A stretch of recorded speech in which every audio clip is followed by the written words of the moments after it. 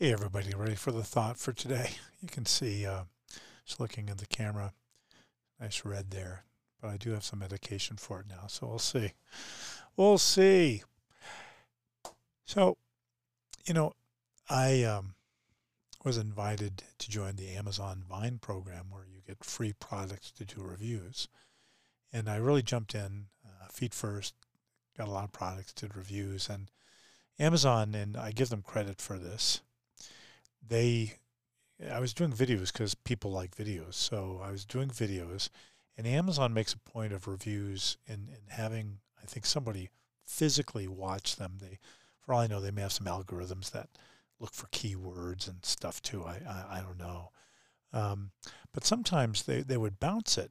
And, no big thing. But one time, like a couple, and I just didn't understand.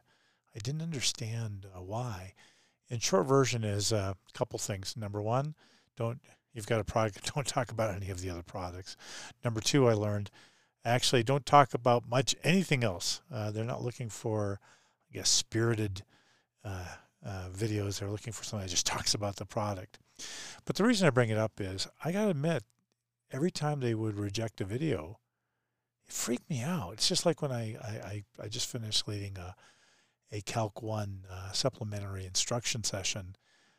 When I take a test and I get a problem wrong or even partially wrong, I just get worked up, worked up.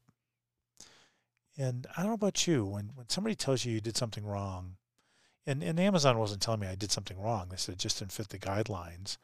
Um, but how do you feel? For me, it can be, I hate to say it can be devastating, which is just dopey to worry about it. So the thought for today, I mean, don't get me wrong. You do something truly wrong. You go rob somebody. You did something wrong. You need to return what you stole and deal with the consequences. But much of life, when things go bad, you know what? Yes, ask for forgiveness and stuff, but don't worry about it. The thought for today is once you've taken care of what you need to take care of, the thought for today is don't worry about it.